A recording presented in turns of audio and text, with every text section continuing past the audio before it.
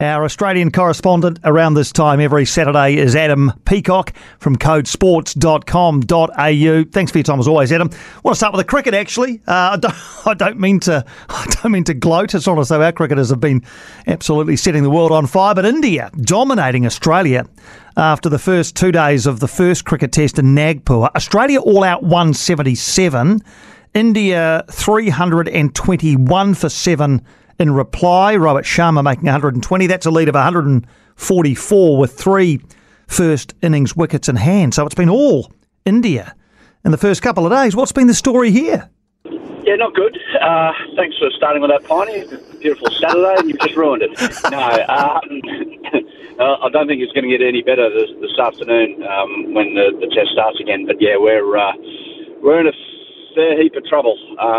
We just lost our way in the third session yesterday, lost our way with the ball at the start of India's innings, and lost our way with the bat. So you add all that up together, and that's the position Australia finds ourselves in, and we're all supporting boys over there. It's just one of those things. It's a very hard place to go and play. India know the conditions, and yeah, you think you've on the front foot because you got rid of Kohli, you got rid of Pujara, and then Jadeja comes in, bowling all-rounder, and he looks nearly flawless in his 60-odd that he has so far, and Rohit Sharma as well at the top.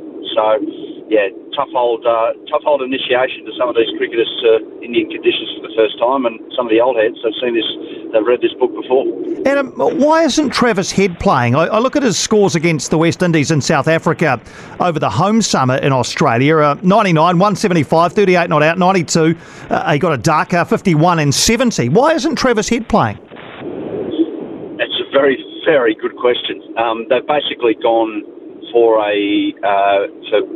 batters that are more adept at slower, lower pitches, and they've decided against Travis Head, who they've obviously pinned as a guy who loves a bit of bounce in the pitch, and that's why he did well here over the summer. And let's be honest, West Indies didn't serve up much of a fight, and South Africa are a huge letdown. So I think they've seen that's overestimated, that form, and gone with Renshaw and Hanscom, who they think are able to handle the turn and the sluggishness of the deck over there. And look, I don't believe in that theory. I think a confident player is a good player, and Travis Head's come off a great summer, so I couldn't work it out, and he's handy with the ball as well. So, yeah, that was a massive head scratcher for me. There is a bright spot, though. Todd Murphy on debut, and often spinners, as you've outlined, do well in these conditions, but a fifer on debut for young, presume he's young, Todd Murphy.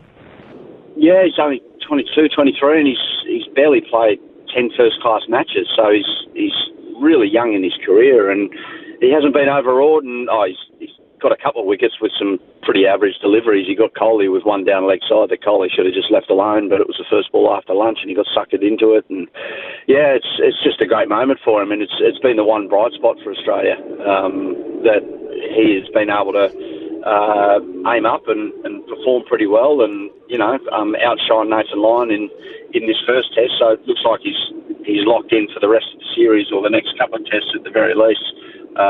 Todd Murphy. So yeah, it's a good story, but there's not many of them, unfortunately, for Australia. All right, let's go to the NRL. The Rugby League Players Association and the NRL have been in talks all week trying to thrash out a new collective bargaining agreement. Some of the male players had suggested they might use this weekend's trial tournament to protest about how long this is taking, covering jersey sponsors, delaying kick-off times. They've decided they won't do that, but are we any closer to a resolution here?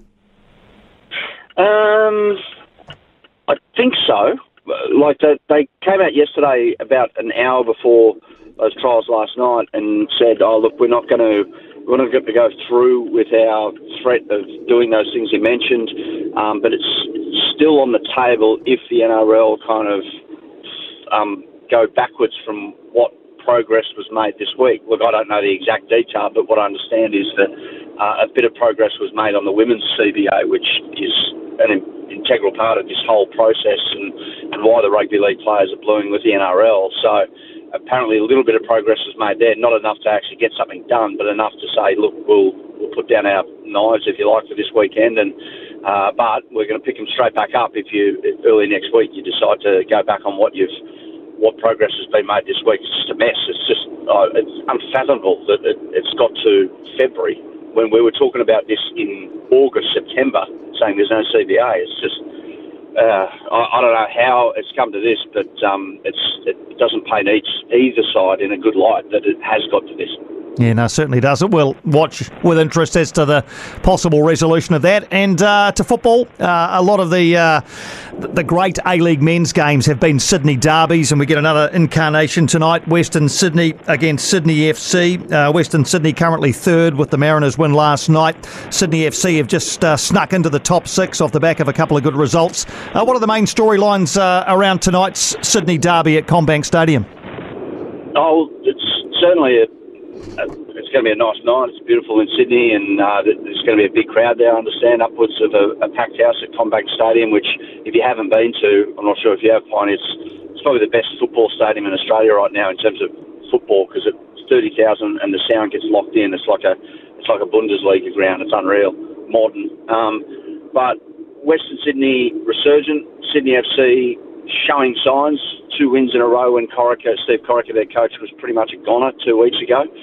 So, yeah, it's great. There's a bit of pressure there. If Sydney lose, they're back on their heels again. If Western Sydney lose, it's like, is this a false dawn that our good form so far? So, yeah, it's a great contest, and it means a lot to a lot of people here in Sydney who follow each side, and yeah, can't wait to watch it. Yeah, we'll keep an eye on it over the other side of the ditch as well. As always, Adam, appreciate your insight into sporting matters on your side of the ditch. Look forward to more from you same time next Saturday.